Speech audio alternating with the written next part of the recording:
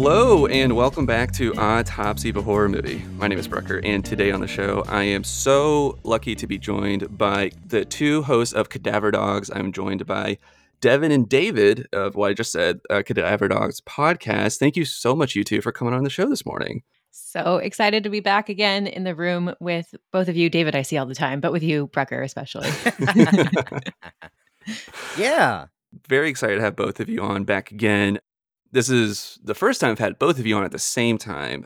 For those that may or may not remember, I've had Devin on before to discuss the Texas Chainsaw Massacre from 1974. Very fun episode. I loved how much details that we got into that and just like theorizing. I remember we talked about is Leatherface like the matriarchy of the Sawyer family and all that. That was a very fun discussion. And that was so much fun. I feel like I keep referring back to that discussion when I reference Texas Chainsaw with friends or on our show. I'm like, but you have to listen to how deep Brucker and I got into it on this one episode. It was a good episode.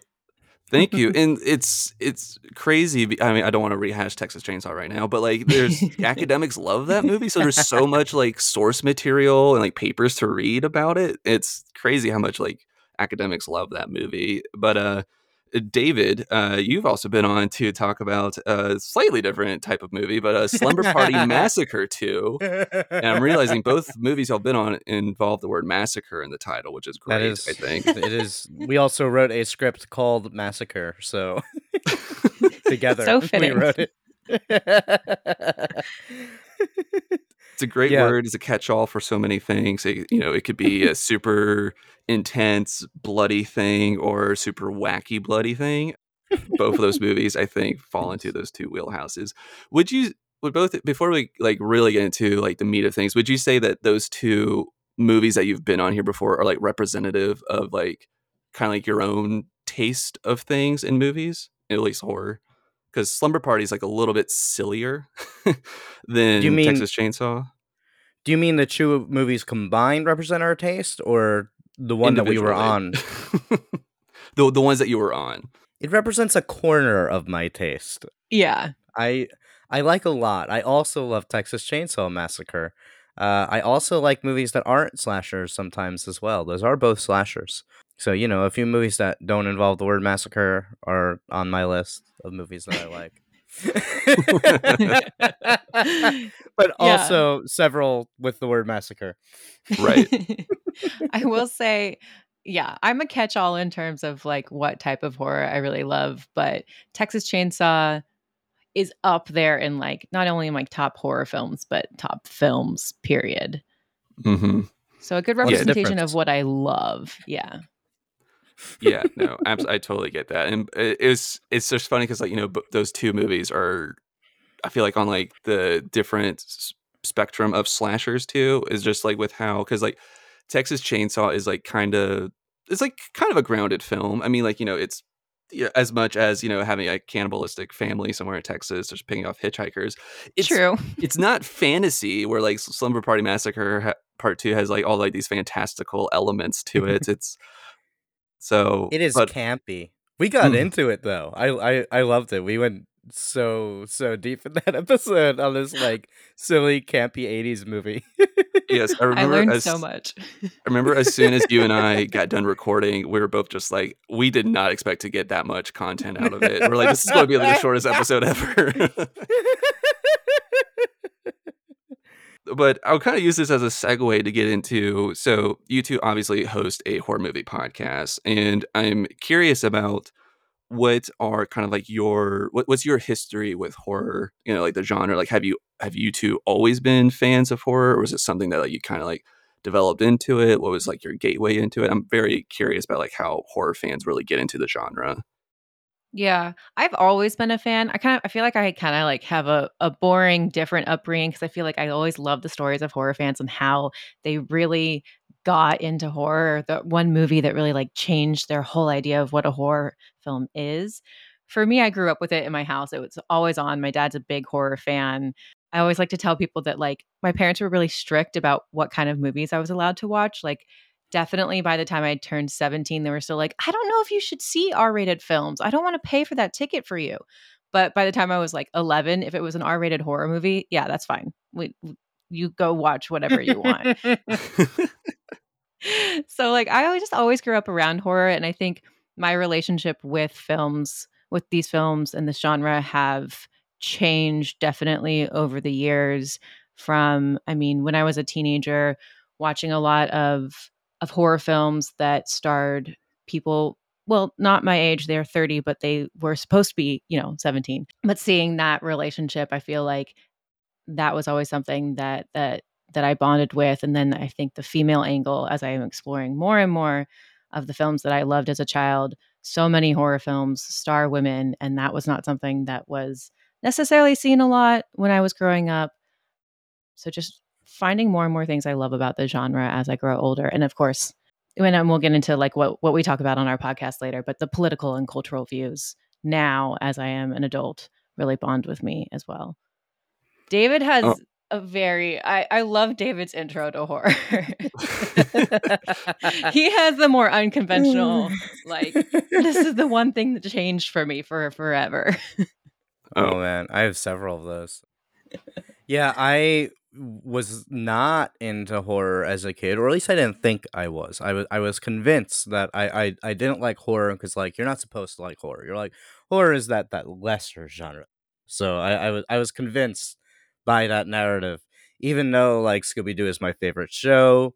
I was obsessed with monsters and knowing everything about the mythology of monsters and writing about them. Like I had this whole epic series lined out called Monster Wars, which is all just like the vampires and werewolves are fighting, but then there's like all the other things in there. I'm like, anytime I would hear about a monster, I'm like, okay, where does that go in Monster Wars? What's going on with the gargoyles? What's going on with the wizards? It was just all of that nonsense craziness. I like wrote a superhero story that wound up actually just being a horror story instead. like like I was obviously obsessed with horror, but for some reason I like wouldn't admit that to myself. So then in high school, I had a friend just be like, "David, I think you like horror." So we watched Scream and Saw, and Whoa, I loved both what a of them. double feature. Oh yeah. Not back to back. Yeah, I love them both, especially Scream. Scream was like, holy fuck, this is amazing. Maybe you're right. Maybe I do like horror. So then I went out on my own to explore this more. And the first thing I said, okay, the next one that everyone talks about is Halloween. So I'm going to watch Halloween. And I hated it. That's not the end of the story. But I hated it. And I was like, this is just all the stuff that Scream was making fun of. So, okay, I liked Scream because it was like a parody, but like I don't actually like horror. That was just the exception. Then years going by, every now and then I would see another horror movie and I'd say that's another exception. So then I'm like, okay, so my exceptions are like it's Scream, Saw, and Rosemary's Baby. It's Scream, Saw, Rosemary's Baby, Invasion of Body Snatchers, American Werewolf in London, Insidious, all the Universal monster movies. After a while, I'm like, this is adding up a little bit. And the thing that changed was like in college, literally 4 years later, I saw a clip from Rob Zombie's Halloween and said, "Oh, I've seen this movie." And then I realized that I had watched the wrong Halloween, and I had seen the one that everyone hated. That's hilarious. Oh my god. But now John Carpenter's Halloween is David's like all-time favorite. So It's top the five, whole top five. the whole time were you like, where's Jamie Lee? Like were you like asking yourself these type of questions, or were you kind No, of because like I was a dumb kid. I didn't know anything. I mean, if that happened to me now, I would just like take one look at a shot in the movie, and I'd be like, "This is the wrong decade." But I was in high school. I didn't know anything about This is filmmaking the yet, wrong. so there's that kid from Spy Kids. I'm pretty sure he wasn't in this, I'm but really bad at faces. Oh my god. The kid from Spy Kids was in Halloween. he was the bully. That Michael kills with a tree branch. Oh my god. Junie? I don't Really? remember their names, but Daryl Sabera. yeah, he was the little boy from the first Spy or the Spy Kids trilogy. I don't know, but It's been a minute. See, I saw Rob Zombie's Halloween the same age that David saw it, and I loved it. This is What age was this? I don't that came know, out. Well, what were we like 16? 16, 2007, I think. 17, something like that. I mean, I watched it on the internet. I didn't watch it in theaters. Oh, so you saw it later. Okay, well, I saw it in theaters. Okay. I was Opening picturing night with your teenage parents. David. I was teenage, David. I was in high school. I guess that would be in It came 2008. out like 05, 06, something like that. Maybe 07. 07. It came out I think 07. I There we think go. of 7. Yeah. Well, I love the two different basically origin stories y'all have for this, and I have to say David's kind of like experience or like entry into horror is very close to mine, honestly. As a kid, I was You accidentally watched A Nightmare on Elm Street, the remake, and thought that you hated horror before realizing you watched the wrong one, right? it's very close. I did watch the remake before I saw the original, Ooh. and so I had nothing to compare it to. I was kind of like, whoa, because I saw that when I was like, I don't know, like 14, I think. And I was kind of like, oh, this movie. Honestly, I was like, this movie is rad. Like, this is like crazy. And then I watched the original. I was like, oh, this is so much better. Okay, but that's the thing. Is like, yes, remakes for original fans, like they're always probably going to be harder for us to wrap our head around, but Hmm. they're made for 14-year-old Brucker to be like, wait, this is really cool. I've never seen a movie like this before. And I'm seeing it because I don't know, it stars someone that I saw on One Tree Hill or whoever else is in that movie, you know. But now that is your entryway into horror, and that's like one of the things that gets me so. I'm not going to say angry. I'm going to say amped when things like Amped. people are talking about like the Star Wars refranchise or like when things are, they bring back older IP, and I'm like, yes, it's hard for us, but imagine little you. Wouldn't you want to see that? Wouldn't you want that opportunity? Right. But But The Last Jedi is the best Star Wars movie, period. Okay, So yes. it was worth it. it is good. Like, I don't hate it like how other people do. But so Devin, great point in, but I think my thing is that like I'm actually happier that I got to experience A Nightmare on Elm Street for the first time as an adult because I could like Yes. really appreciate it and just be like, oh my god, this is like just Wes Mm. Craven just like going 100 miles an hour. This is so good. And because like I guarantee you, if I watched that as a 14-year-old, I probably would have been like, that's okay. Like I don't think I would have Yeah. appreciated as much as a dumb teenager, honestly. But to backtrack a little bit, Nightmare on Elm Street was not my entry into horror. Just to be clear, I just happened to see the remake before I saw the original. But though very much like David, I grew up really liking monsters. Scooby Doo, I was so into that.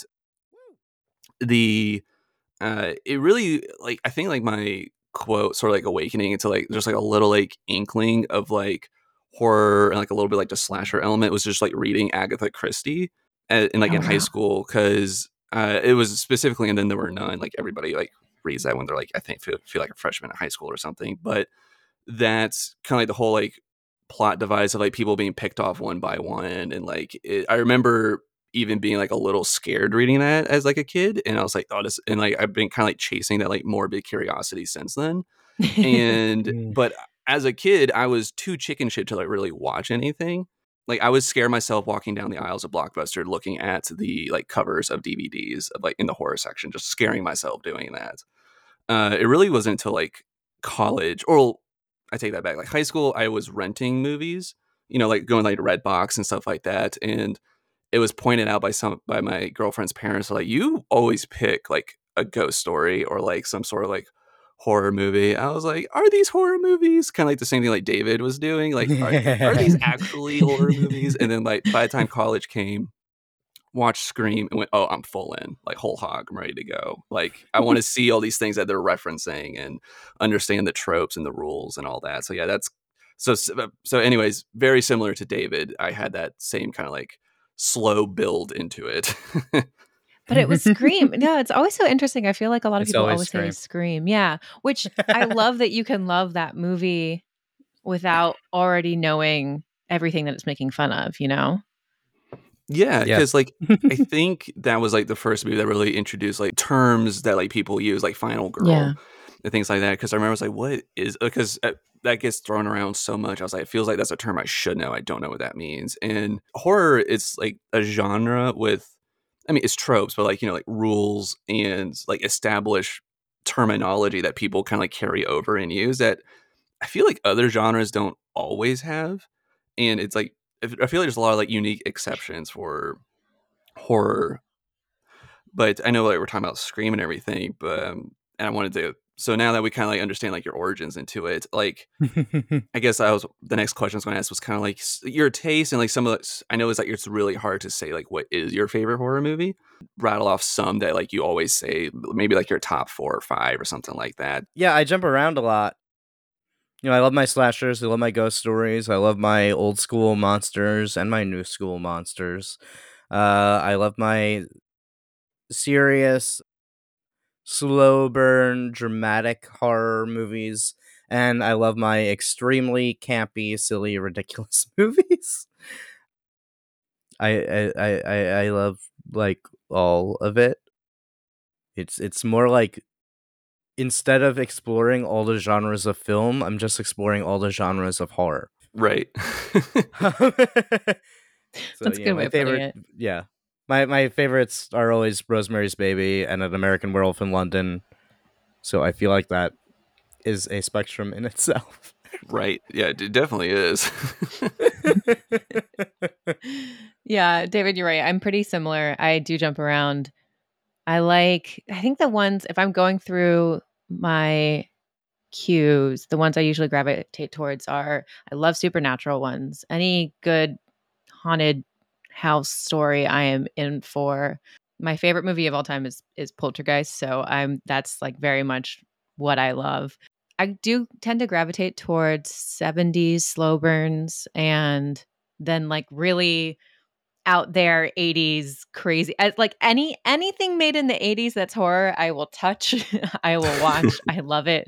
It can be bad, Same. it can be campy, it can be incredible. So I always love good 80s ones. Oh god, now I'm just gonna start listing. I always love the 2006 resurgence horror films. I'm still like I always find myself going back to it. It's probably a nostalgia thing because those were the ones that like I watched with all my friends in What high school. what do you mean? Oh, like the Resurgent? the studio ones, like Jennifer's Body around that time, Oh, okay, okay. like The Haunting. What are some other good ones that we've been naming? The Hide and really seek. hide and seek. Okay, They're not because Brooker. good. Just Well, to be wait, wait, clear. wait. Brooker, you were just talking about how like you were scared by like the pictures in the blockbuster. The trailer for Hide and Seek scared the ever living shit out of me when I was 12 years old. I was so Charlie. horrified. And then I like as I got older, I like because no, it just completely faded from the public consciousness. No one ever talked about that movie with the scary imaginary friend. I'm still scared of spooky imaginary friends, and like I convinced myself that I had made this up, that it wasn't a real movie. And then one day, I'm just like, you know, I literally like I remembered a kid's name. Like I can just because I was so scared of Charlie, I could just Google imaginary friend Charlie, and then it's like hide and seek. And I'm like, oh, okay. So I watched it like 2 weeks ago, finally for the first time. Oh, fuck, you did. Oh, man. That's so funny. You gaslit yourself into thinking this movie wasn't real. I do that And so I many enjoyed times. it. I enjoyed it. I was a little more creeped out than I should have been just because it is my childhood trauma.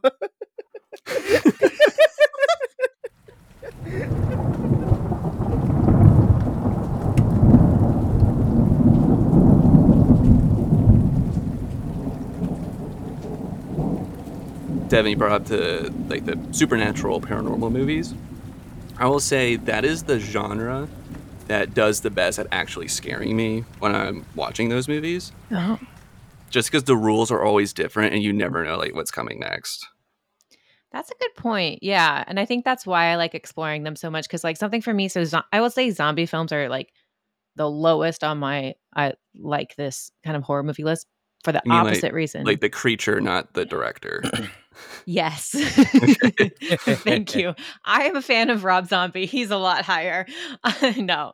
Yeah, the creature, the zombie films are lower for me because they are more predictable in that sense. And I agree, like, yeah, the supernatural haunted house films, you can kind of it is a familiar genre, but one that you can change up.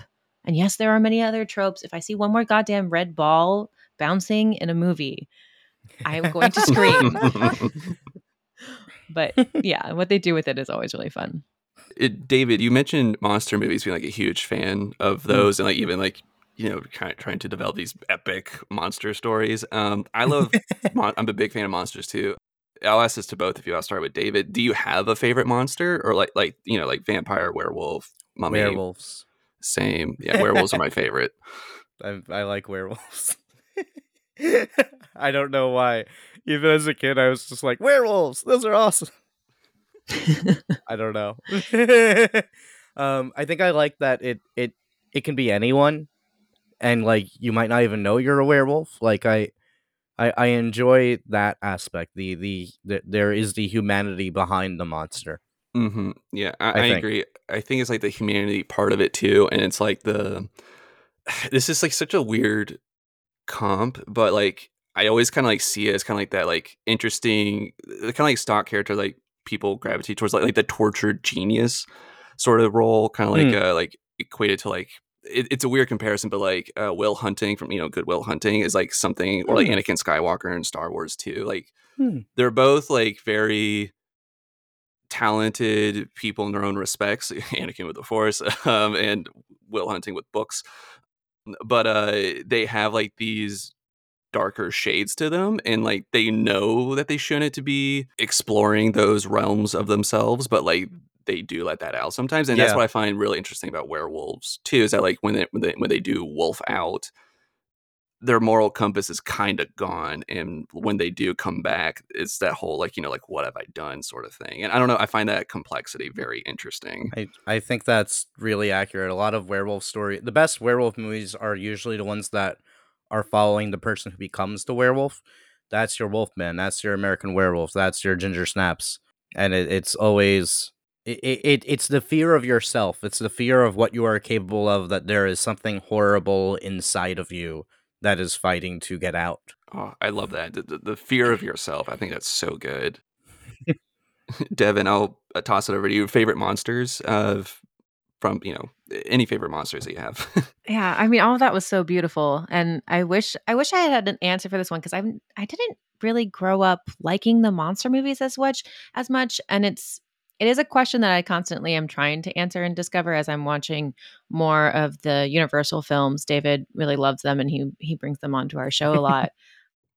So I do love the Wolfmans and all the classics, but I don't necessarily gravitate towards one. And I'm sorry to not answer your That's okay. question accurately, but I think I am much more of a fan of, I mean, you guys were talking about the tortured soul. I like those movies, those horror movies that do follow the human characters in that sense, more so than I like the monster movies, I think. But don't get me wrong, I still enjoy the monster movies. They're just not necessarily, yeah, I don't have strong feelings about them, I guess is my answer. No, that's totally fine. Maybe we just need to get some more exposure. I think that's the That's thing here. probably We the we solution. just got to get those numbers up. We Zombies really turned me off, man. I'm like, I agree. I like the vampires and zombies. I find to be more of the, I don't know, like boring ones. And I know like mhm. Oh no. people love their I love vampires. vampires.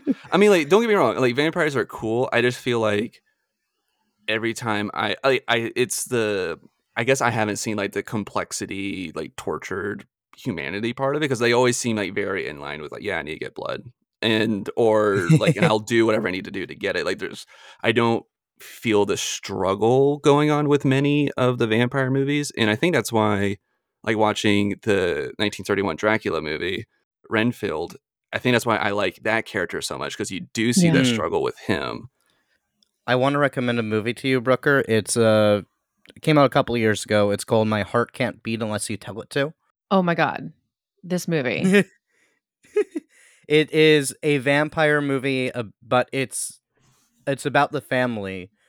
The siblings who are not vampires basically become the caretakers of their, I think, younger brother, but he's a vampire, so who really knows? And they have to bring him the people whose blood to eat, and he's like this annoying kid who like wants to be a normal kid, and it's so sad. It basically uses the vampirism as like a metaphor for some sort of debilitating disease or whatever. It's a really great movie. I remember because you threw the movie title at me at some point at some time, and I remember I Did I? watched a trailer for it, and I was instantly like, "Oh my god, this movie looks really good." And I remember I was even like talking to my co-host. I was like, "This is something we should have on our radar at some point," because it looks very melodramatic, but like in a sense that like I want to watch that, and Yeah. also like because it seems like the struggle, at least from the trailer.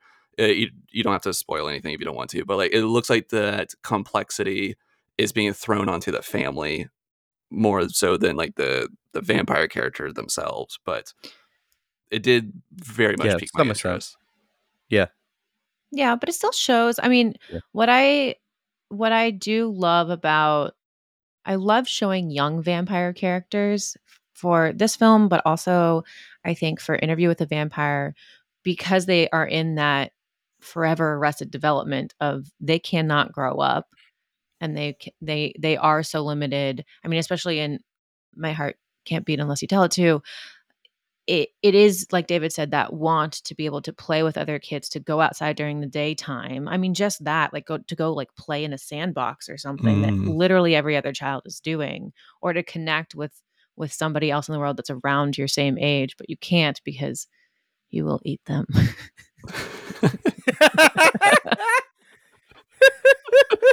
What a sad and tragic character. See, I would watch that. That sounds like I would want to Yeah. kind of like explore that complexity too, because I feel like every time, at least the vampire movies I've been exposed to, is always kind of like they are like spawn of Satan, already super evil, and it's about Right.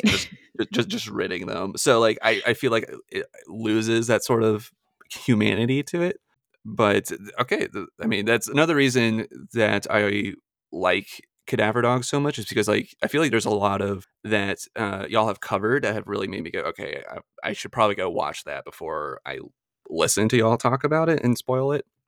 And I think like one of the first movies y'all got me to watch indirectly was the that Christmas movie, Better Watch Out. Be- yes, because was it? I think it's called like Xmas Psycho Special was the name of the episode. I think Yeah. Yeah. because you paired it with American Psycho, and which Yeah. was just brilliant to pair those two movies together. Honestly, and I remember that was such as this was obvious. I watched the movie before I listened to the episode, and I was like, God, this kid is so goddamn annoying. Like, I just need somebody to take a bat to his forehead for me, and just listening to you all have like the same sort of reaction was so cathartic. And but yeah, no, y'all have been able to like expose me and hopefully lots of other people to like gems in the genre like that, because I normally would never really go out of my way to watch like a Christmas themed horror movie that isn't the original Black Christmas. Oh, So interesting. yeah, so that was a lot of fun to explore.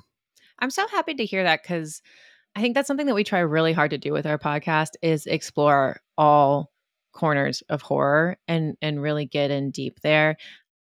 And especially, yeah, trying to find those movies like American Psycho to fit into a Christmas special. Some things that you would never think of, but they do, but they fit so well. And you just have to like do a little research or do a little digging to figure out why they fit so well. I mean, I know that's always something that we keep at the top of our minds. Yeah. Yeah, I agree. A lot of my favorite pairings have been ones that seem really weird and don't sound like they would make sense, but then you dig into them a bit and you see where it goes. Like we recently did We Need to Talk About Kevin with Christine, the Stephen King Christine. Which seems weird, but then you're like, well, they're both about these teenagers who wind up going on a killing spree. So what are they both saying about that, and how are they exploring it? And they wound up complementing each other really well and taking very different approaches to the subject. I love that. And just to kind of like gas up Christine a little bit, I know that I've, at least just from mild research I've done, it seems like not too many people are a fan of that movie, Christine, but I remember I really liked it when I watched it. I thought it was pretty I love that cool. movie. Yeah. Yeah. That Yeah. was a I first watch for me, and it was not what I was expecting, for sure. What were you expecting? I was expecting something like a little more classic, I guess, in terms of like a John Carpenter, Stephen King 80s film with a killer car. It was a lot slower, if that makes sense. Yeah, it's not an absurdist campy campness. Right, which Campus. you're like, killer car. Okay. Little camp, right? Little camp. Were you expecting Transformers with like a slasher twist to Okay. it? I'm You were not like gonna lie, Stephen like a King's little Reanimator. Let's go. bit. No, I just remember Yeah. the whole time I was watching that, I was like, this guy wants to fuck this car so badly. Like in like the whole when the car like reshapes itself in the garage, it's almost like a strip tease is like how it's shot almost. Because like they do like the whole like shot between his legs and everything. I was like, this is so weird. Like right now, I don't understand what they're trying to say. I mean, if you But want to watch someone fuck a car, then you got to town for that.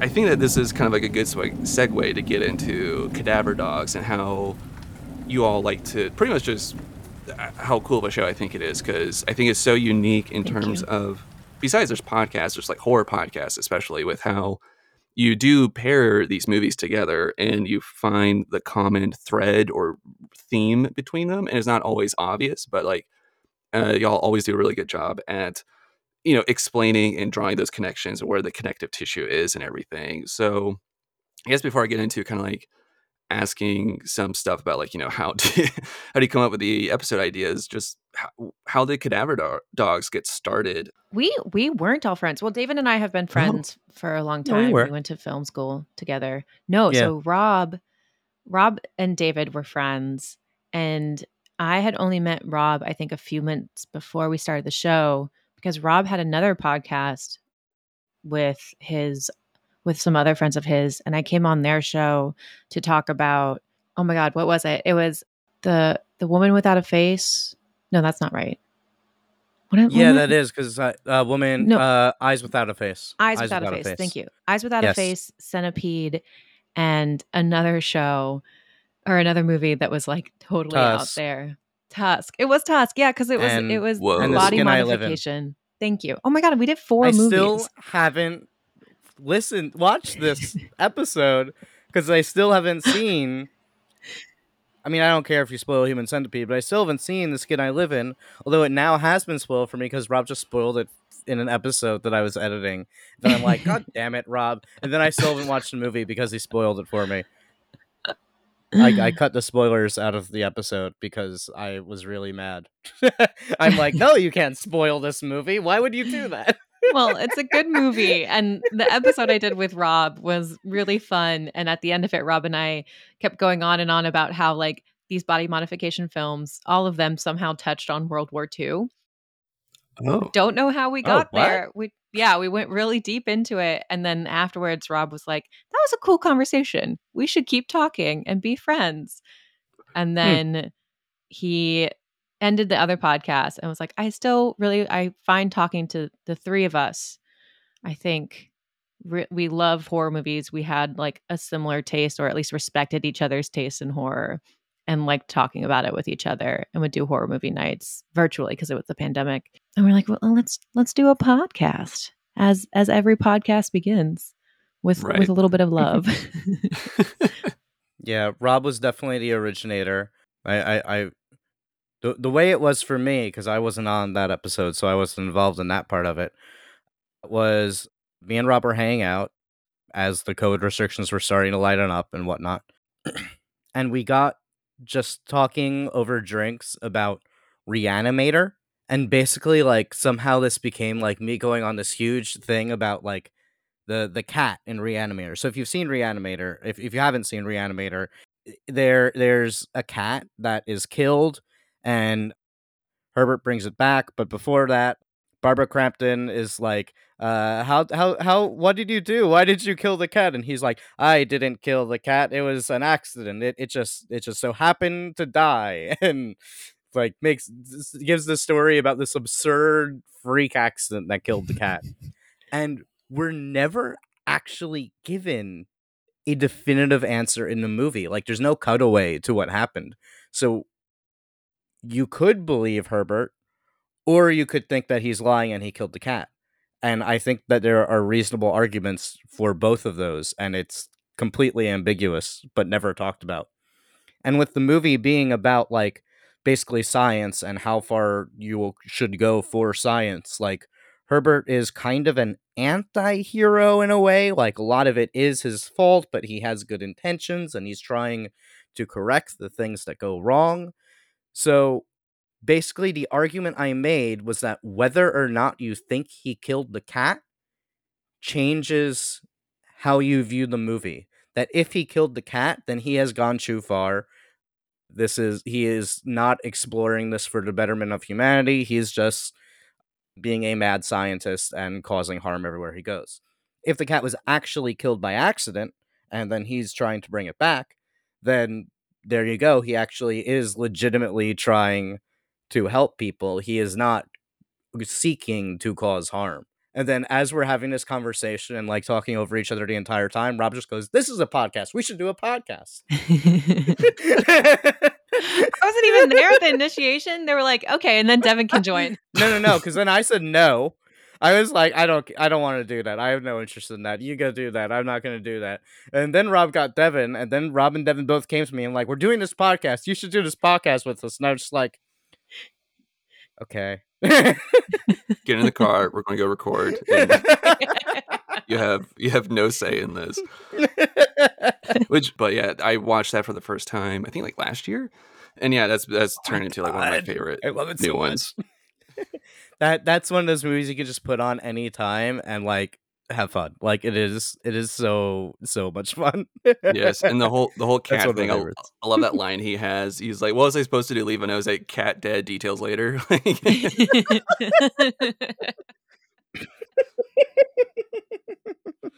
Oh man, that movie It's made fun. me fall in love with like campiness, I think. Oh yeah, Yeah, definitely. Yeah. I mean, American Werewolf was probably my intro to campiness, but I feel like Reanimator is more campy. Yeah.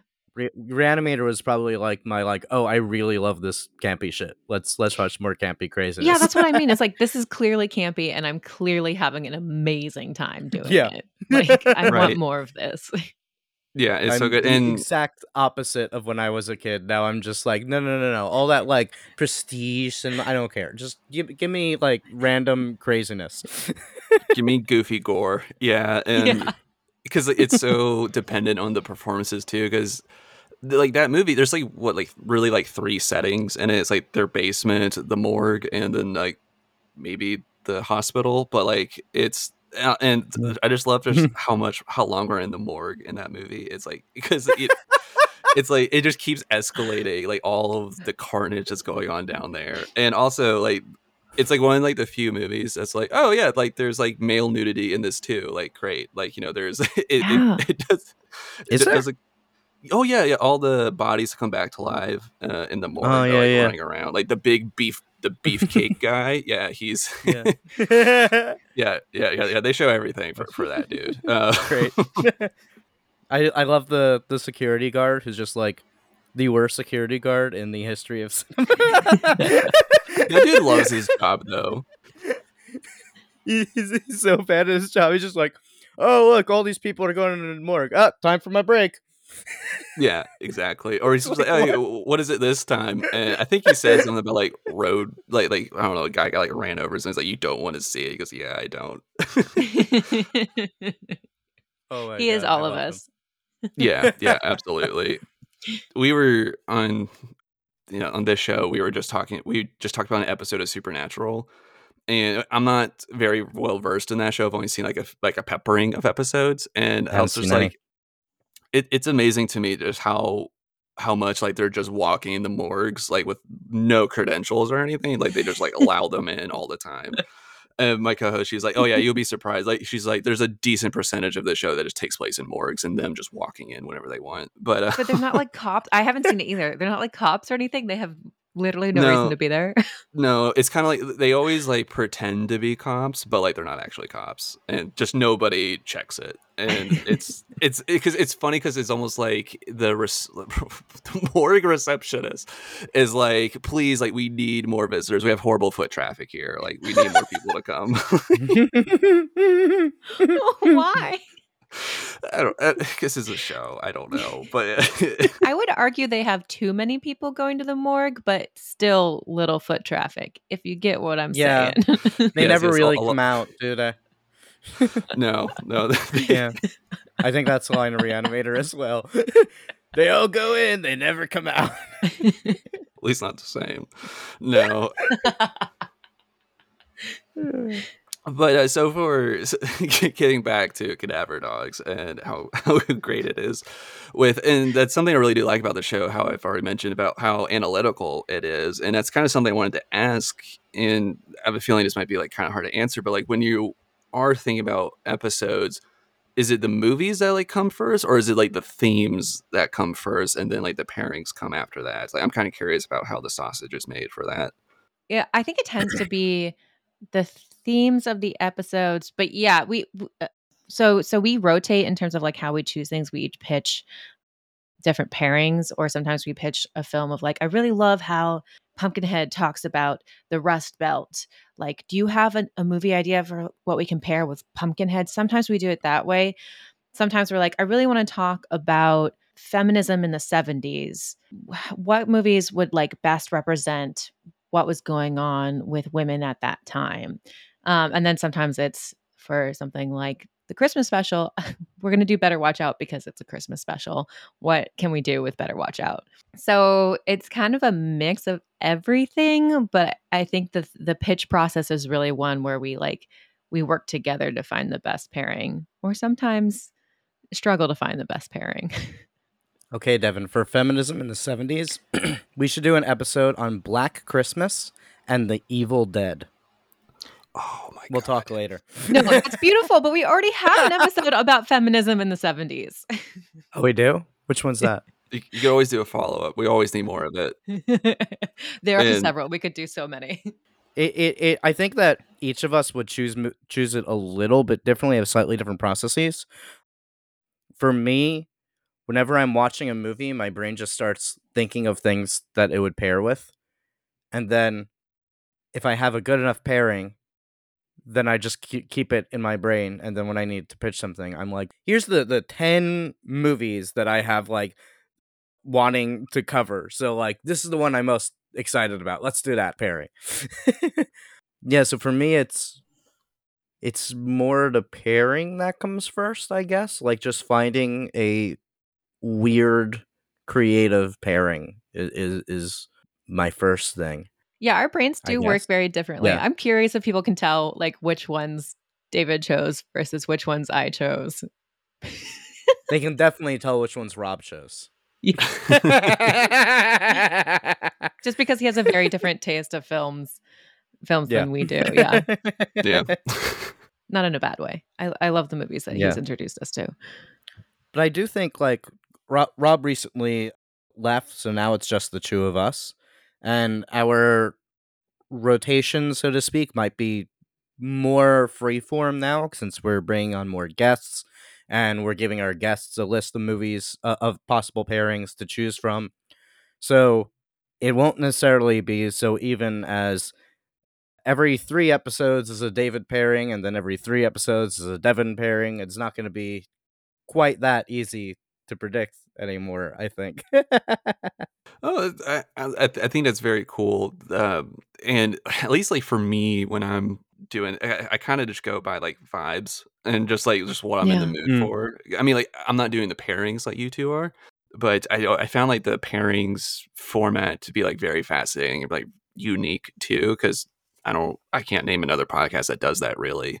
And I just, that's one of my favorite things about it. It's just like the connective tissue they all bring up, and like because I mean, it kind of seems like maybe an obvious pairing, but I remember their episode on X and Friday the 13th, the original one. Mm, And I think it was like slasher studies or something like that. I think was the name of the episode. But yeah, it something like that. was very cool hearing, because like, obviously they're both slashers that kind of like deal with like, like sex is sin, and like, you get punished for that. But like learning a little bit, or kind of like hearing kind of like the very like intellectual conversation you and Rob had about the rules that were going on, how it was still like the older generation punishing kind of like the younger generation for like these vices that they're exploring and everything. I was like, oh, that's definitely like a link I don't know if I would have really thought of, like, of those two movies together like that. But I don't know, it's very cool how y'all explore the genre and the different themes and everything.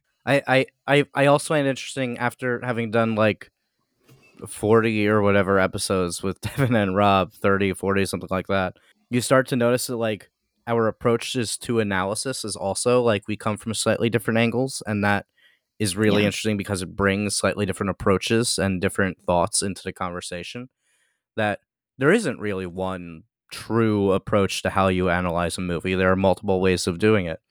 Like I feel like Rob would be very literal. He would look at the plot and he would just be like judging how the plot constructs whatever ideas, which was always interesting.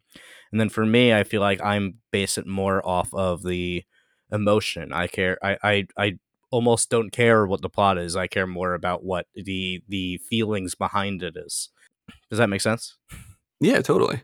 Yeah, and I think something else with that too is that we always want to look at movies from different points of view, not Yeah. just from how we approach analytically, but we do. I mean, I'm a woman. David's a man. We have very different upbringings from that sense.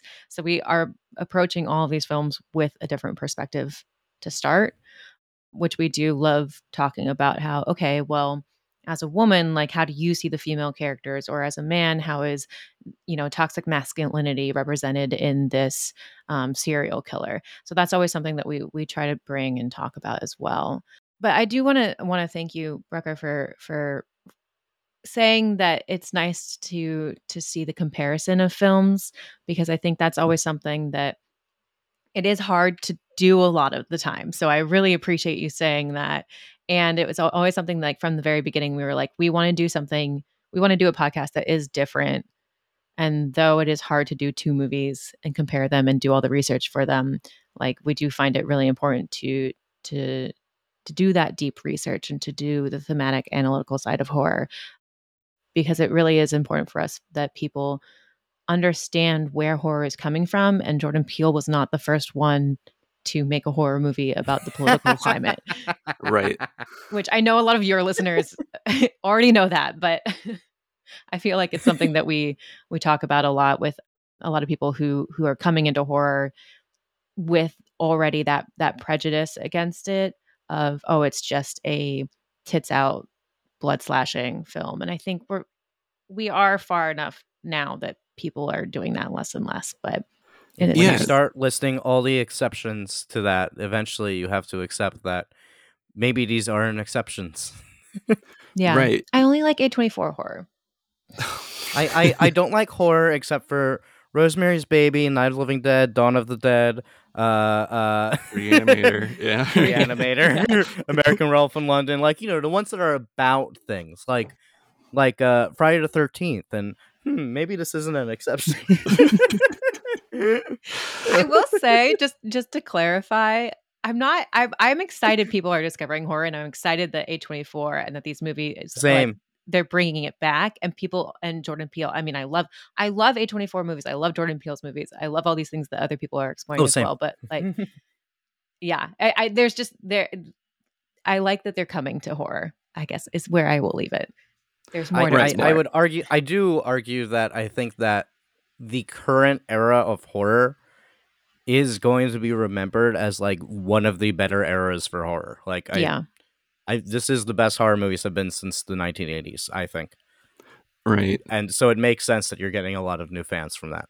Yeah. Yeah, I definitely think like last year was like such a banner year for horror. Like so many. I feel like what might be like modern classics. Maybe we'll see how it turns out. But I feel like last year there were so many great movies that it just feel like every month like an exciting new horror movie was out. Like I remember, I think one like examples was like Barbarian, and so many Barbarian was people. so good.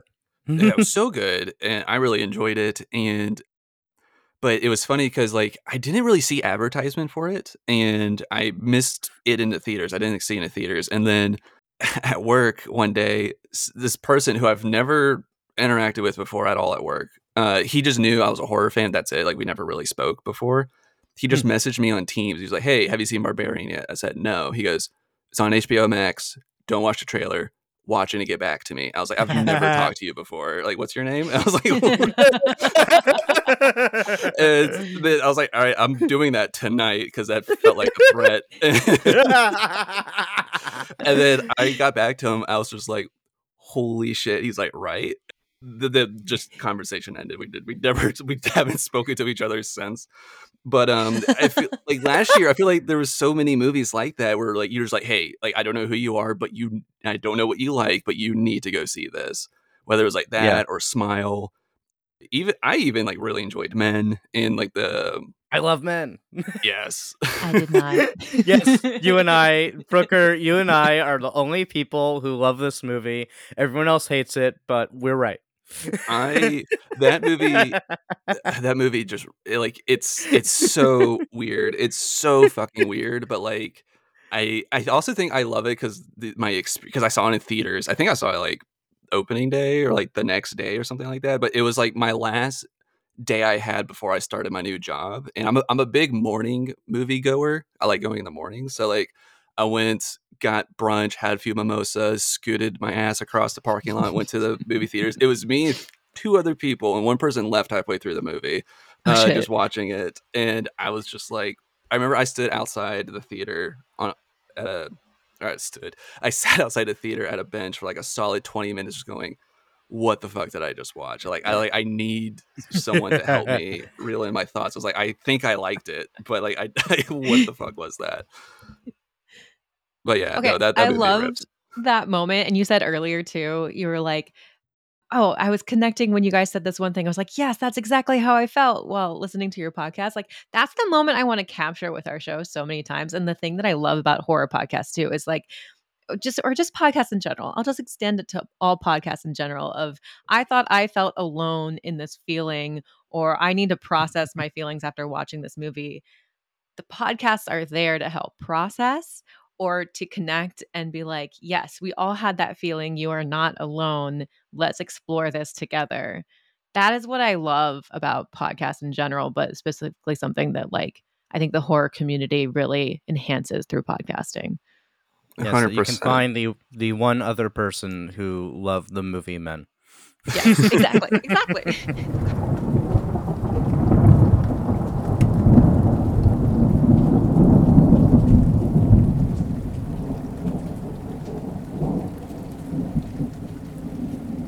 So getting into podcasting, why? I feel like we've hit on some points, but like, what merits horror for us, people like podcasters, to put it on a platform and like really get into it?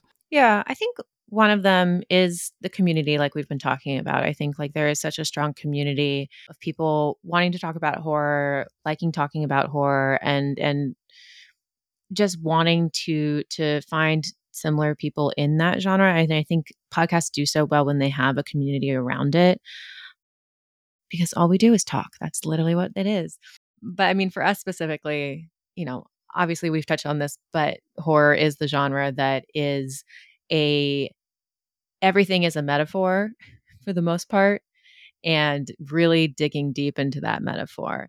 I will say, like, weirdly enough, our show is primarily a history podcast. Like, we talk about horror movies, but we talk about horror movies through the lens of history, Ronald right, Reagan. David? I was waiting for one of you to say it. Yes. It's just a running joke at this point that is also true. Yeah. All we do is talk about how Reagan fucked up the country and how we have explored it in 80s horror. And yes. Yeah, There's some that's sort of joke in there about like trickling down economics, but it's blood. There's somebody will write that ooh. one day. I Yeah. like that. Ooh, cool. But and I agree with you, Devin. I think a point that you made earlier about the people being introduced to the genre and like kind of like discovering what it can be, and like it's, you know, everything. It's not just like the quote, like, you know, like elevated horror movies like the A24 stuff or Jordan Peele, which are great movies, like, but the even like the crazy off the wall campy slasher, you know, like booby movies do have substance to them, you know, if you really want to dive into it. And I think that's also part of why it's, I think, is like interesting about bringing horror into like a platform like this to talk about it with Yeah. that lens. And you know, you've talked about like horror with like kind of like gender studies too, which I think is the most fascinating thing to me, because as I was going through David's following David's footsteps and like, you know, the slow ball into liking horror, I think one of the first things that like really like I had like the epiphany with, I was listening to a podcast, of course, and they were talking about Texas Chainsaw Massacre, and like they got into this really big discussion about Men, Women, and Chainsaws, that Carol J. Clover book, Yeah. and then they just did kind of like a deep dive on it, and I got the book and I read the first essay in it, and I was like, oh my god, like there's so much nuance and like substance and like commentary on this, and it's really fascinating. I find like the gender stuff into it to be like really fascinating, because how you said like the horror movies are kind of like one of the genres where like there are like female stars that are like the main characters and protagonists that you're following along, and it's interesting seeing how like in at least in her essay, like men will the first half of the movie identify with the villain, but then after everyone's been killed, they're like there's like this switch, and now like they're identifying with the female character and everything. I don't know why, but I just find all that so fascinating to talk Oh, about.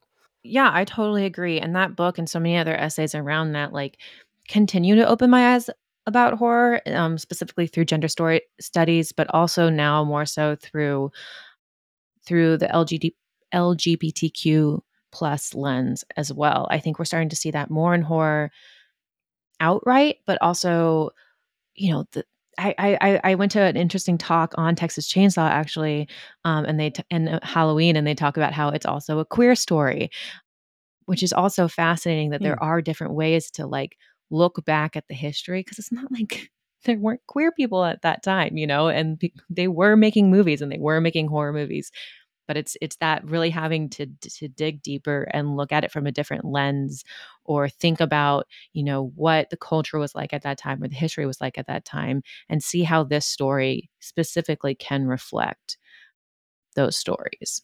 One of the grandfathers of horror was James Whale, who directed Frankenstein, Bride of Frankenstein, Invisible Man, and The Old Dark House. Like he was Bangers, probably bangers, the bangers. biggest horror director of the 30s, and was an openly gay man in the 30s. People will deny that his career was ruined because of his sexuality, but his career was probably ruined because of his sexuality.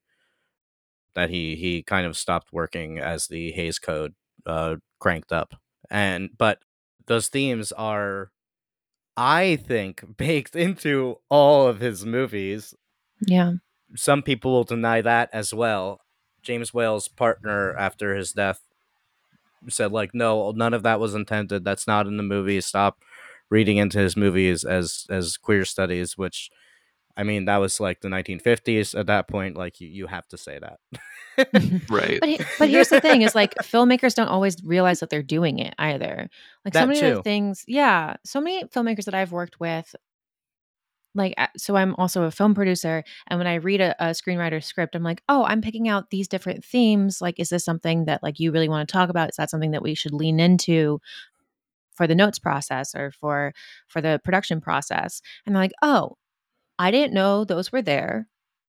Those are really personal to me, and I guess I just kind of wrote that because, you know, it's built into me. It is literally my perspective are these things that happen in my life and these very personal things to me. So I'm always going to look through that lens, and I'm always, unintentionally going to put it into my work. But other people can see it, and it's not necessarily something that you may see yourself. Yeah, that is extremely true. No, I find that like really fascinating too, because like I recently had a discussion with some people on the show about genre and like just what like how do you define genre? Like what's Mm. sort of like how many elements of say like a horror movie need to be there for it to be classified as a horror movie? And like we're kind of like this interest like weird meta discussion about what is horror, like what are not just like the rules to like surviving a horror movie, but like the literal like rules when making a like horror story. And as it was brought up that like many times, and I'm curious if you two find this to be true, that many times it's not so much that like somebody sets out to be like, I'm going to make this genre movie. It's just that they have the story and then like the genre kind of comes afterwards. And Depends on the filmmaker, I think. yeah, I Yeah. assume it's not like a blanket statement, but I'm just curious if you've seen that in your experience before. Yeah, I will agree. I think the story comes first, and then figuring out the themes and how you want to portray the film. I think some people do set out being like, I'm going to make a horror movie, and I will say that those ones are probably not always the greatest, depending on where they're coming from or what the story is. But yeah, something so I made a film a couple years ago that I've talked on here about before, and that Brucker had the director on. It's called A Nightmare Wakes. It's on Shudder. And that film is about Mary Shelley as she's writing Frankenstein. And that film did not start off as a horror film. And I still would argue that it isn't, classically horror, but the whole movie is based in fear, essentially. And it became more of a horror film as we were writing and as we were putting the pieces of the film together, because we kept discovering that, like, there are so many horrible things and so many frightening things in the historical life of this woman, that it started to just like come out as a darker and darker and darker script, which then in turn made it a horror film. I think that's very cool because Nora's been on here before, and I didn't actually know that part about how like it didn't start out as, oh yeah, this is going to be a horror script that she was writing. But I think that's very cool. Just at least here, that development. This is how like, oh, this is actually what we have here. Yeah. And that movie, like you said, it may not to some people be like, oh, this is obviously horror. It's definitely something kind of we talk about too with like genres, that like it's like the mood and the tone and everything in it. And at least like watching A Nightmare Wakes, you definitely feel that like anxiety and paranoia and just fear, constant fear that she is like living in throughout that movie. And it does come off as like yeah, this is like kind of a drama, but like it's still horror. Right. Yeah, and that story can be told in many different ways, but it's what themes or what emotions do you want to pinpoint in it? I mean, to be honest, that story was also told in a film that came out a little bit earlier called Mary Shelley, and that one looked specifically more towards the teenage romance side of things. So it was a little more drama, it was a little more lovey-dovey, but it wasn't too far from our story as well. We just told it through a horror lens. So it's funny to see the ways that, and I guess it comes from the filmmaker themselves, right? It's like, well, how are you reading the story? What pieces do you connect with? And like we were saying, different lenses bring out different stories. Yeah, I find that super interesting. And I know you just mentioned, you are a film producer. And David, I believe you've mentioned before you're a script supervisor. Is that correct? Yes, and also a writer director as well. Do you find yourself viewing the movies that you cover on your podcast differently because you are involved in the filmmaking process? You kind of know how some of the stuff is done. Does that like you feel like that does that influence how you read these movies that you cover? I mean, it kind of has to, I think. I mean, it's what Devin was saying about like you have these lenses even if you don't intend them. Like I will be thinking about like what was an intentional choice, what might have been an accident, and it changes your perspective to some degree. That you can kind of see where things were an accident and where they weren't, but it's also all still in there. Like I don't think my opinion is like more important or anything because I work in the industry. Like anyone can watch a movie and have an opinion about and analyze it, and wherever you come from, it changes your lens. It doesn't improve your lens. It just changes it. If Yeah, that I makes agree. sense. Yeah, Yeah. and specifically for me from the producer side. So producers usually work with the director, the screenwriter, and they're kind of caught in the middle of making sure that the screenwriter and the director's intention comes through on the creative side, but also they need to report to the money side, the marketing side, the studio side. So you have to think logically and creatively, which is constantly the tug of war with a producer. And that's something that I always love to think about when analyzing films, especially horror films that are usually changed so much from the script phase to the release phase because of how the studio wants to market the film, because of how the studio needs to market the film in order to like make money off of it. And you can tell sometimes, just like with my experience, oh, that's a studio note. Oh, that's a producer note versus that's not maybe what the director originally intended. I think Jennifer's Body is a perfect example of that. But I feel like the experience of working with studios definitely brings in a lot more insight to being able to understand how a script or how a film can change from the screenwriter's intent to the final release of the film. Now I'm thinking about it more and more. I think it's also something that we're seeing a lot more in modern movies when we talk about jump scares, and everyone's like, "That movie had too many jump scares."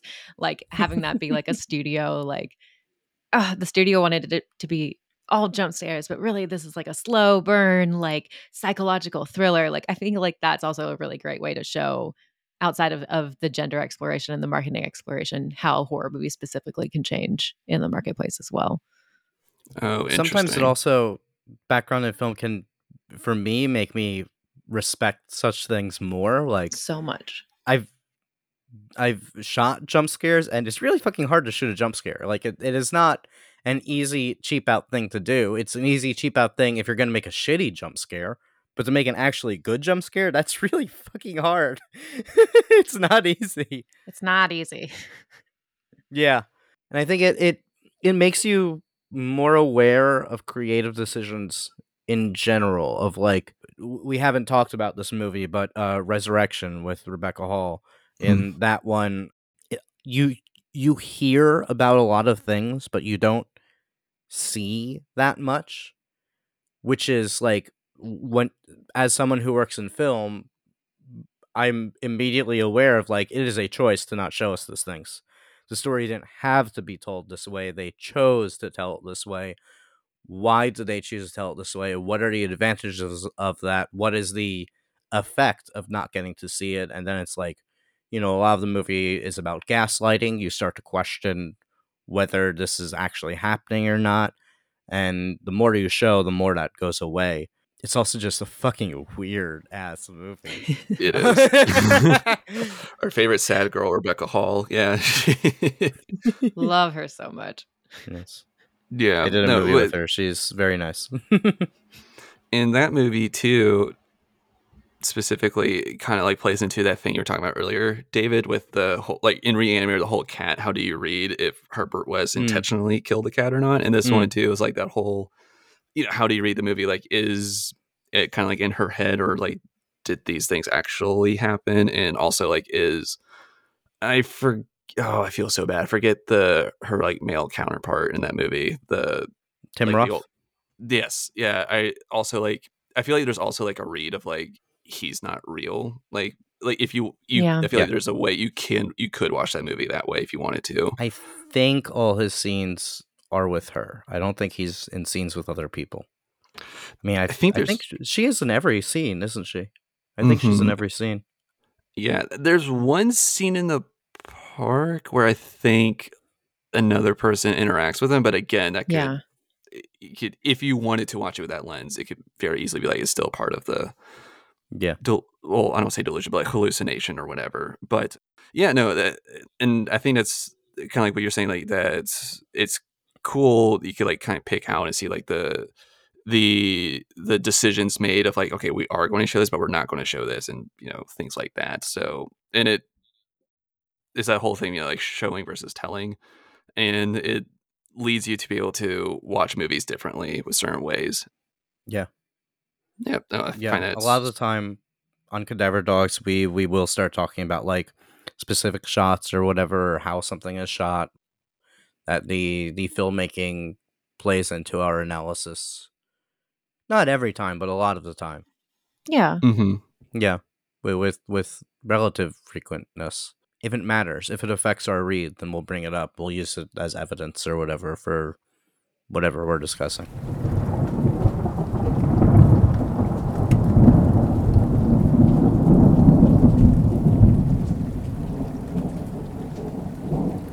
To pivot completely into a Great. different direction, just because I want to be sure ahead that I was able to bring those up, because I know like Devin really likes these type of movies. I'm curious if you also have this nostalgia for them, David. But the Disney Channel original horror movies, like the DComs, like Halloween Town, Mom's Got a Date with a Vampire, Under Wraps, all those. I definitely wanted to. While I know I have another fan of those here, I wanted to like see you talk about those for a second. David, or do you have any sort of nostalgia or history with the Disney horror movies? Well, I wouldn't be able to have nostalgia since I didn't watch horror movies as a kid. There's a word that I've recently started using in my head called misnostalgia, which is a Ooh. nostalgia for something that you never actually experienced. It's something that you missed out on. Because I feel like I get that sometimes. Like Oh, Yeah. I would say the Jack Black Goosebumps movie is something that gave me nostalgia. Like I never read the Goosebumps books, but I still get that nostalgic feeling from this movie anyway. And I think it might even just be like a feeling of nostalgia that you're catching up on something that you missed out on when you were younger. Maybe. It's weird. I have not seen any of the DCOM movies, I don't think. Maybe I oh my! have. I don't I know. I just don't don't think I have. know how I haven't made you watch one though. Like that I Have feel I like that's seen one? impossible. I don't How, know. Oh what wait. about Halloween Town? Have you at least seen No, that one? Because I oh have not. whoa, Okay, wait, but Hocus Pocus isn't a decom, but I have it not. was supposed to be. No, wait, you haven't seen Hocus Pocus? No, I think I told Devin like years ago that I would watch with her, and then we never did. Oh, no, we man. never did. Well, this upcoming spooky season, it's a great time to do it. We're gonna do a whole decom marathon. Have you ever done that Okay. in order? Now I'm like curious if I should do like the Halloween Ooh, decom specials in order to see like, yeah, how they have all changed from year to year. oh, that would be fascinating to do. I, th- oh man, that is so interesting, because I think I don't know for sure, because I feel like the earliest ones maybe is like 1998. I think Yeah, they're not that maybe, old, yeah, but they do yeah. get dark.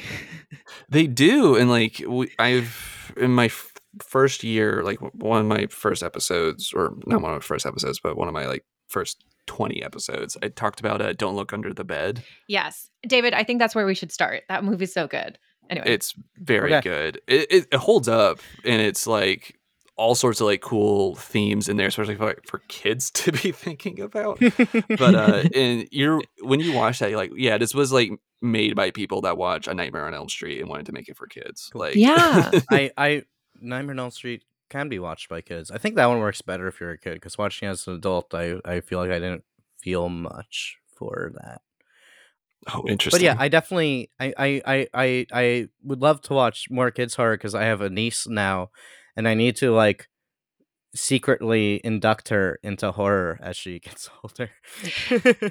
No, it's such a good excuse to rewatch the Scooby Doo series Mm, with her. yeah, So, I think I might. I mean, we'll see at what age I can start, but I might start with Jurassic Park because her parents don't watch horror, so I need That's to convince terrifying. them. Yeah, You're going to but like start with Jurassic Park? I You're going can to sneak scare that one her. in there because her parents might just be like, "Oh yeah, it's like a Spielberg movie. That's fine." I want to scare her. That's how you get someone. Like Brooker, you were just talking about how you were terrified by I Know What You Did Last Summer. Like There you go. That like implanted it in your brain. Yeah, it did. I wouldn't recommend repeating that experiment, but yes, go with the Every horror Spielbergian fan has stuff like whatever they Jaws. were horrified by as a child. Yes, For me, it was literally everything. yeah, Except yeah, for No. Scooby Doo, actually. Scooby Doo never scared me. yeah. Scooby Doo was cool. It was like those movies that my aunts accidentally let me watch, and then I don't know if y'all when you were kids, if you ever watched like Accidentally. the like ghost hunting shows, like Scariest Places on Earth or Oh, whatever. yeah. So into Oh, the ghost hunting shows. yeah, yeah, me too, and even a little bit today still. But Yes.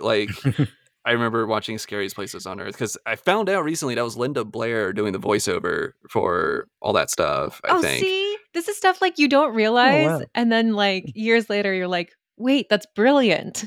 I've been a Yeah, fan of Linda Blair ever since I was 7," you know? I remember yeah. with my cousins, we watched an episode of Are You Afraid of the Dark? Mm. Where she like Oh my turns god. into a lizard or something, like a tiny little gecko, and it freaked me out so much, and I had nightmares. That show was scary. Yeah, no, Yeah. that show was actually traumatizing. Yeah. I know I watched that as a kid, but like I can't like really maybe I just buried it. I can't really recall Yeah. any episodes besides this one. I don't, and again, this might be like that like fake memory thing, but I just recall this one like image of this. It was like a boarding school, I think, for girls, and this one girl was just looking, and she had like no face anymore. It was like a doll's Mm. face or something, and like they all were Mm. like that, and like that's like how they slowly transform you. Again, this could have been like a fever dream as like 6 year old, but I I just remember I have that memory from watching that show. I don't know if anybody else remembers this one. I don't remember that one, but that sounds scary as all hell. I That I sounds remember creepy. that made me remember, like, an old show that I used to watch that was really weird, and sometimes that happens, when, like, you're like, "Oh, wait, that was a show, and I didn't just make that up, and it was a kid's show, like, why the fuck did Yeah. that exist?" But I don't know if anyone watched Blake Halsey High.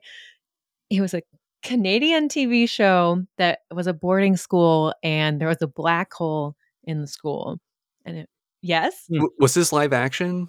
Yes.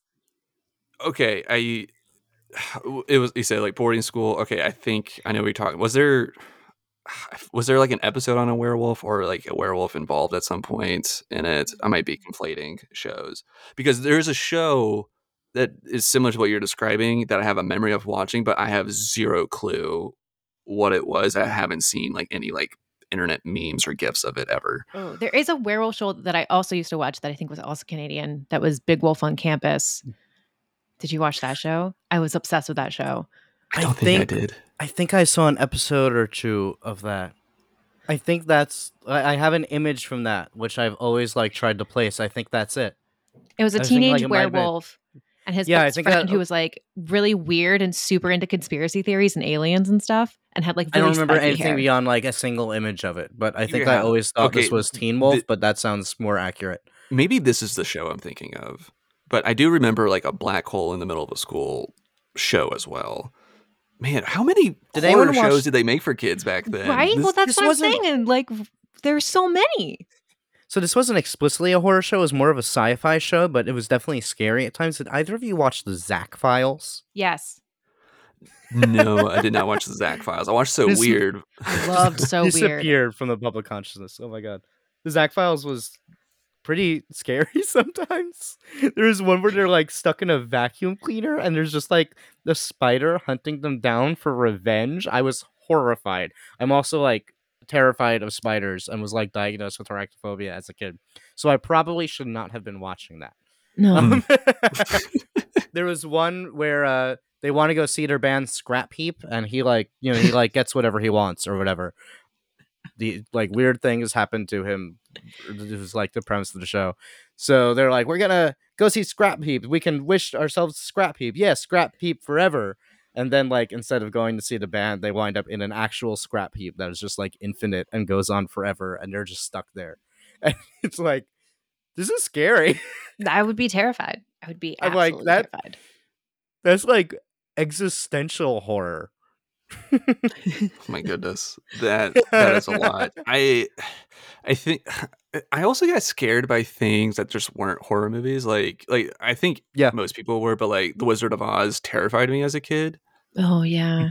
And it wasn't so. I mean, like the monkeys did scare me. Don't get me wrong, but like it wasn't. It wasn't just like the monkeys and the witch. It was like because the whole movie is about Dorothy being lost and trying to find her way home, and that was my Mm. biggest fear as a kid was just being lost, and Oh. that's the whole plot of that fucking movie. I Wow, you're remember so right.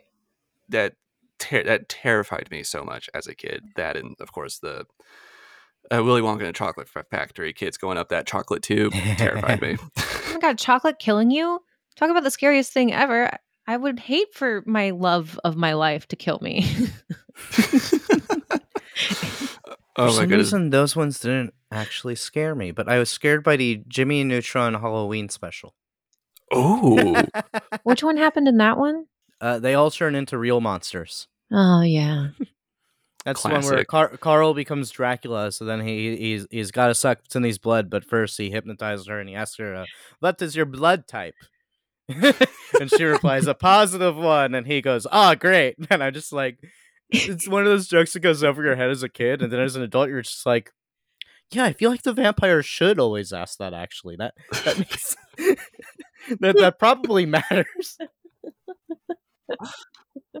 Oh my god, that's so funny. That's there is that Family Guy joke where like before Dracula like drinks someone's blood in their sleep, he like does like a lab test and like turns out like they're like positive for HIV. He goes, "Ah, well, this is why we have the lab," and he moves on to like another victim. And it's Oh, Oh man. man, David, should you insert plug here Yeah, or we have an entire episode on the Lost Boys and Fright Night, which is about queer vamps of the 80s, and HIV and AIDS comes up a lot in that episode. That the vampires, I mean, vampires have always been a queer metaphor, like they are, but in that era, especially with the AIDS epidemic or pandemic, I don't know. I think epidemic. The vampire movies of that era really played into that. And it's not obvious, but the more you sink into it, the more it just clicks and makes sense.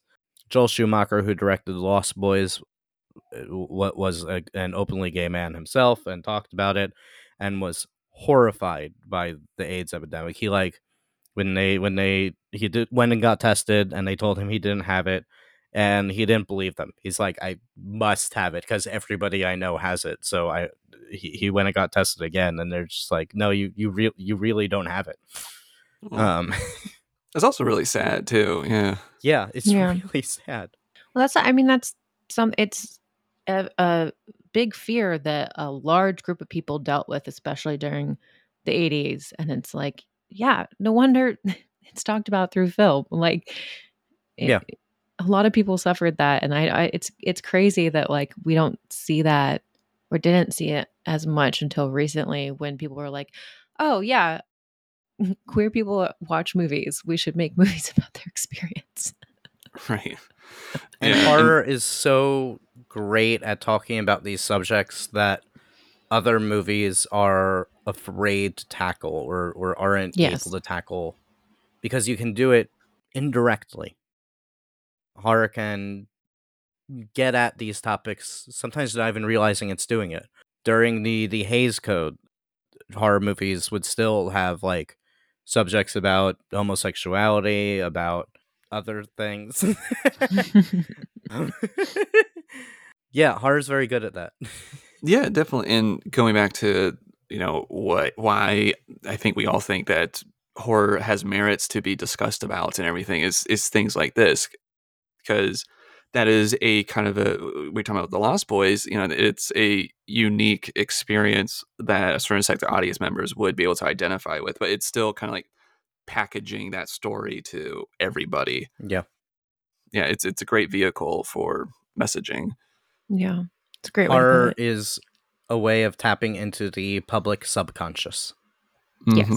Yeah, and it's playing off of it always finds a way to like play off of these like specific fears and like how to tell a story around that, which I think is one of like the like unique things about the genre is that like it's very clever about how it like tricks you into like thinking about certain things or being able to be like, oh, I would have never thought about this perspective before if you give it a little bit of time to actually think about it.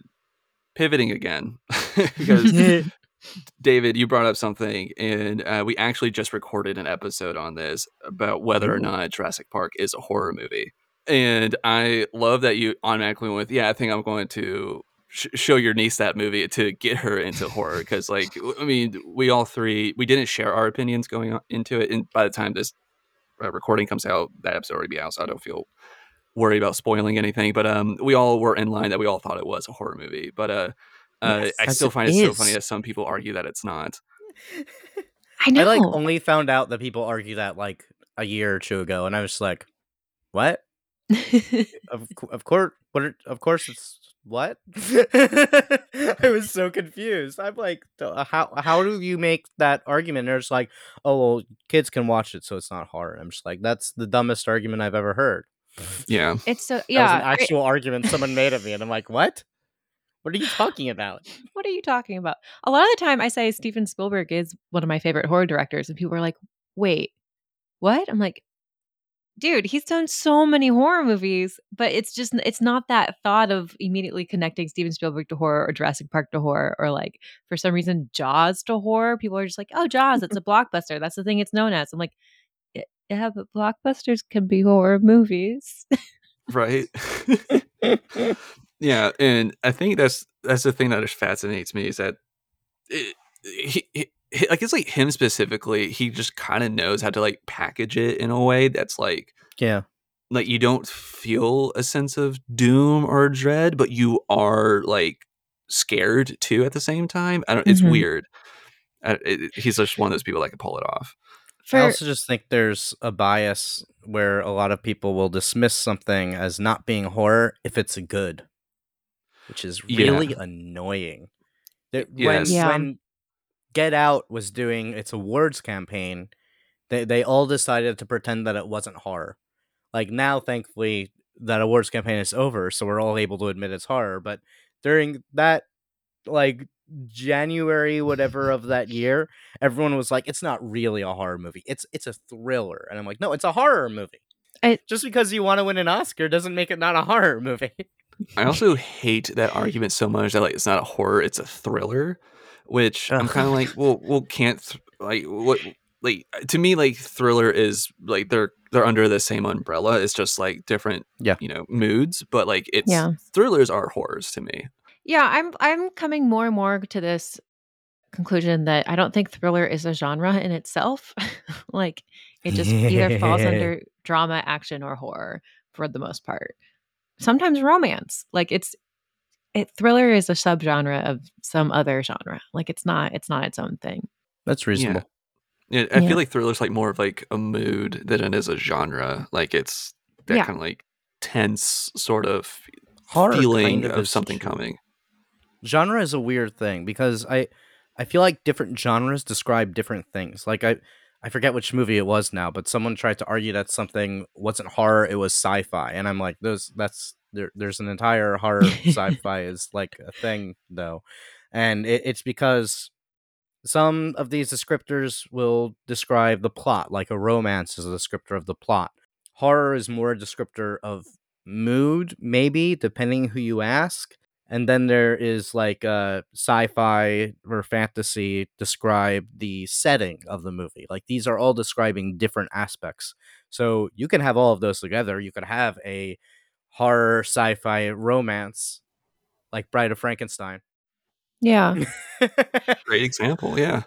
You and yeah, and there are like other genres that kind of more describe a period of film, like French New Wave, if you want to call that a genre, then great. But it's describing a specific movement within the history of film.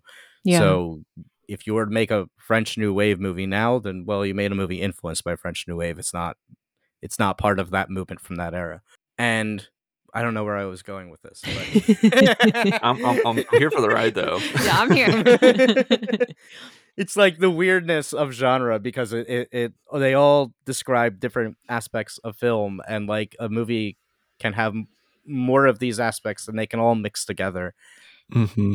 Yeah. Yeah, it gets hard when you talk about things like Slasher though, because for the most part, I totally agree with you. But then slasher, I feel like is usually that is just like a horror genre that is probably because it is a little more formulaic in its sense. There are romance slashers. I know David is gonna say like there's sci-fi slashers and romance slashers, there's alien, like all these things. Hmm. No. But I Whole other thing. And whole Jurassic other Park thing. Finish it up. too. Yeah, Yeah, Jurassic Park, Jurassic Park, sci-fi slasher. it is. Kind Yeah, of. Yeah, because well, it So follows that same rules of like a group of people being picked off one by one throughout the movie, right. and there are rules within the movie that they need to follow to survive. I think slasher means two different things. I came to this opinion recently. I think it means what you're discussing, Devin, where it's describing like the structure, the plot of the movie of like killing them off one by one, blah blah blah. Usually a humanoid villain. But during our episode on X and Friday the 13th, Rob started talking about, I think he called it neo slashers, and was describing X as like, is this neo slasher or just a slasher? And I was like, what the fuck are you talking about? Because when he said that, I started to associate that with like film noir was a movement in the 40s and 50s, and if you make something like that afterward, then it's usually referred to as neo noir. It is inspired by the film noir movement. And what I have realized after our recording actually is that by referring to modern slashers as neo slashers, he was actually changing the meaning of slasher to be a specific movement in film history. And Mm, think that that is so interesting and kind of true as well.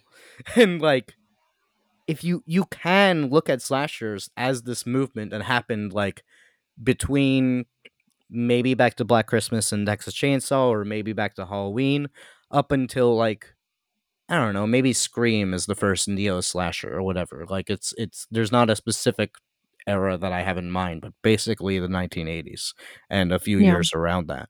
That you could look at that as this is the slasher era. That there were so freaking many slashers being just pumped out, pumped out, pumped out. And now when we make slasher movies, we are kind of always referring back to the 80s slashers. We are always looking back at those and kind of playing on them or trying to recreate them or subverting them in some way. And maybe that is how we should be looking at slashers. Maybe we are now making these neo slashers where we're referring back to this era of the slasher movement instead of the slasher genre, the slasher movement.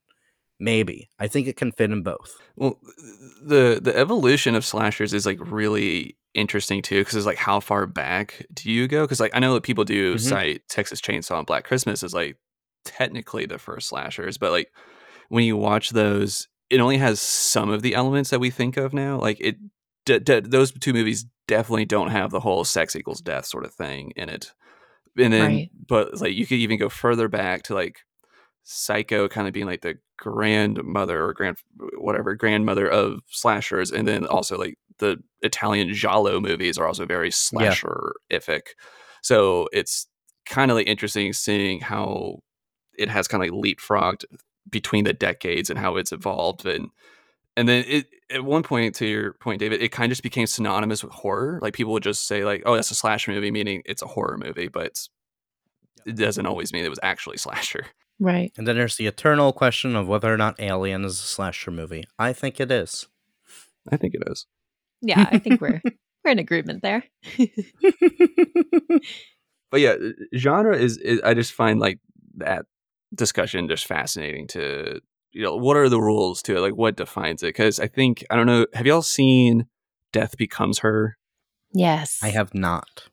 It's I recommend it. It's a pretty wacky, very campy horror movie. I would call it a horror movie, but I don't know if you do, Devin.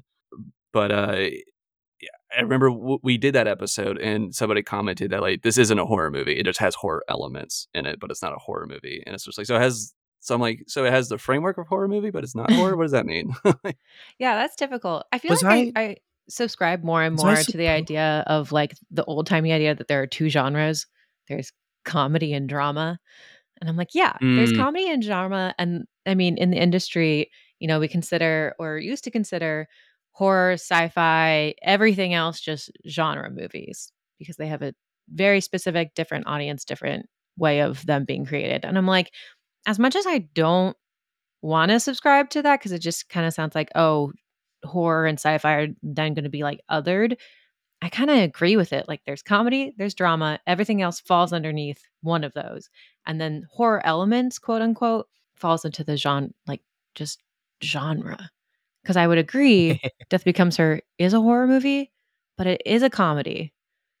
But that doesn't mean that you can't have both, obviously. And yeah, it's hard to like piecemeal certain Mhm. things. In college, my theory was that there were 3 genres, which were drama, comedy, and thriller, actually. Sorry, Devin. Oh God. And that everything was a mix of these 3 in some way. Because then the thriller category would basically be horror, action, the things that make you excited. I had a screenwriting professor once pitch that he wasn't describing it as genre, but he said that the movies need to do at least one of 4 things. They can do more, but it needs to be at least one. He was very British, so he said it needs to reach out to your mind, or reach out to your heart, or tickle your fancy. I love that because it's a catch-all. Or Mhm. assault your gut. And I still think about that. I'm just like that. I love that so much. It's good, but I feel like, I mean, thinking about horror, just bringing it back to like the topic of the conversation, like it could do all of that. It can. And yeah, but I'm curious too, like a horror comedy in that sense, David, where would that fall under? Would it fall under comedy or thriller? Both. I feel like that's unfair. That's unfair. Well, it's a Venn diagram, right? And like there's Yeah, overlapping exactly. parts of it. But Yeah. then you get to 6 genres and not just 3. You know? Well, 7 because you also have to consider the ones that are all 3. Okay.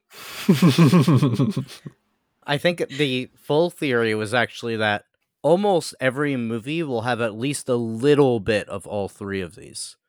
But it's like the specific triangle of how it maps out will be slightly different. That maybe this one is like mostly drama, but also quite a bit of comedy and just a tiny touch of thriller. And that would be something like, I don't know, like Annie Hall, or no, that's not Annie Hall at I all. would say probably any Harold and movie that Maude. won Best Picture. so Everything it everywhere all at once Yeah, exactly. is the so triangle I just described. so the way that you describe that, Dave, it makes me think like it sounds like it's very like quantitative almost. Like Yes. so This is here a here, theory I here had in college. I don't necessarily believe it now, but well it is, let's yeah. test it.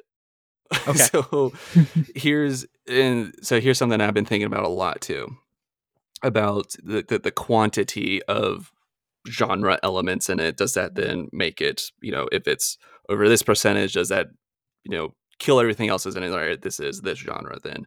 So I recently rewatched Titanic, and which is like a 3-hour movie, and the second half of the movie, which a second half of a 3-hour movie is 90 minutes, which is normally 100% of another movie, is the whole ship sinking, and it is horrific. So 50% or 90 minutes of a movie being scary, does that make it a horror movie? But people don't classify Titanic as a horror movie. I'm not making a case for it right now, but I don't know. It's like that whole question of like the quantification of it and all that. I don't know. I Thoughts. totally want to explore this idea of Titanic being a horror movie. That's Yeah. amazing. I mean, it definitely fits into that, whatever you want to call the thriller point, the heart pumping point. hmm Thriller might be the wrong word, but I don't know what else it would be. The excitement, I guess. I don't know. The drama with the tension. Sorry, I'm trying to convince you there's only 2 genres. Go, continue. Because no, because the way that in this model, the way you would classify drama is more based on character, personal tension, internal tension. Tension. It's more about that, but a different Tension. kind. because No, it wouldn't include like the exterior tension. It wouldn't why not? include the outside forces or the Wh- big set pieces. But the outside forces should reflect the internal struggle and the internal tension of its characters. Anyway, It's let's a focus on different Titanic. model. I also think different models are just different lenses by which to analyze things. Like, I don't think one is necessarily more true than another. It's like people always talk about 3-act structure. Personally, I prefer 4-act structure, but they're just different ways of describing the same thing. Like you can make Titanic, which I haven't seen since I was like 5, and I don't think I ever saw the whole thing all the way through. So it's gonna be hard for me to get in depth about it. But Perfect. This is how you we can should argue about classify it. that in 3 acts. You can split it up into a 3-act structure, but you can also split it up into 4 acts if you want. Like you can do either of those, and they're just different ways of looking at the same piece of work. And you might wind up with slightly different interpretations depending on which approach you take, but they are both valid approaches. Yeah. And to go back to the quantitative question, yeah, I don't think there is the like I don't at least personally don't subscribe to like we should quantify it because for me how to measure something is more in like as we've been talking about mood and themes and the Mm. core and if we want to get to like the core lesson or learning from the film as well or the intent of the filmmaker. So to me, Titanic is a romance if we're looking at that one specifically because we are talking about the main characters and their struggle there, but there is that horror at the ending. But some of the older films, like monster movies, for instance, sometimes we don't see the monster, or sometimes the main character doesn't turn into a werewolf until the last act. So if we're looking at it a quantitative as well, 90-minute film, 30 minutes of it is with a monster. I've lost myself now, but we still consider that being a horror film, yes. But then I've lost myself. I put myself into a I spiral. I know what you're saying. I Oh, don't no, think you need I see where you're going. Yeah. I don't think you need a quantitated. I don't know how to verb that. Quantify. Quantify that. I don't know that you need to quantify it minute by minute, because also like some minutes will literally have both sometimes at the same time. It's like how would you put The Room on this? The Room, the Tommy Wiseau film? Yeah, Oh my god. The Room ruins any argument about analyzing film, and I love it so much. The Room is just the ultimate perspective destroyer. I would argue some people would Any say that's not a movie. It's literally a movie. It's literally you cannot argue it's not a movie. That is makes no sense. It's there are images and they are sequential and there is sound set to it. It's a movie. It's obviously a movie. But classifying it becomes impossible. And I will still get really mad anytime I see someone on Letterboxd or whatever giving it like half a star. I'm like, but did you like it? And they'll say, oh yeah, I love that movie. I'm like, then why the fuck did you give it half a star? Yeah, that's weird. People do it. They're like, oh, I'm trying to be objective. And I'm like, there's no such thing. You can't be objective. Stop trying to be objective. That's not real. But even outside of The Room, there's something like Barton Fink, I guess. A lot of Coen Brothers stuff, actually. Oh, here we A go. Serious Man. Yeah. Where you have these moments where it's like, I can't tell, like, if this was supposed to be funny. And it's both. Like, there are all these bizarre, weird dream sequences in A Serious Man that are, like, kind of scary. They also, like, are really just tapping into the characters and getting deeper into characters and they're like struggle for meaning, but they're also like really funny in an awkward way. And it's doing all of these things in the same breath, in the same moment, in the same line. And it's just whatever you bring to this movie is how you will take away from that moment. And I love that. So I don't think you can even on the simple comedy drama scale, I don't think you can quantify those quite so easily as well. You can have a very dramatic reaction to a funny movie as well. Like, what's a good example of that one? Bride of Frankenstein is a really funny movie, since we already said it. But it's also like extremely sad at the Yeah. same time. Mm-hmm. I agree. And to be fair, I don't actually subscribe to the comedy drama thing because I agree there's a lot that crosses over with the other. I'm just here to play devil's advocate as I love doing, just to poke holes in everything and make you think differently. Hi. Just stirring the pot just Yeah. because. I just find, I guess it's a whole segment on my show whenever we do a cover movie, is that like after we discuss like our general opinions, it's the first thing is what subgenres does it fall into of horror. Yeah. And it's fun to do that. And especially challenging whenever I do like a Friday the 13th movie, because it'll be like very boring to always just say, oh well, it's a slasher, but like even that first one is like technically falls under kind of like a whodunit sort of type of feel to it. Is that a genre? I don't know. Yeah, it But does. I and like then that section for you because you get like really creative with what kind of genres. I forget which one it was, but you were like, "Is this a Hangout movie?" And I'm like, "What's that?" And then you explain what it is, and it's like, I love this. yeah, It's yeah, just a definitely. whole new lens to approach movies from. Yeah, because that's right. Because the first Slumber Party Massacre, I say that's a Hangout movie. That's also a Yeah. slasher. Yeah. Mm. I think we agree that the second one wasn't really the Hangout movie. I think Yeah, I don't there's remember. too many scenes or setting changes for it to be a Hangout Yeah, movie. Mm. it's a Too much very going on. bizarre film. Yeah, I love that movie so much. It's a it's musical. great. Oh yeah, that's another thing. Like, is it? I think I fell under like it's a fuck. What are they called? Music video. Yeah, I said music video Oh, more than musical.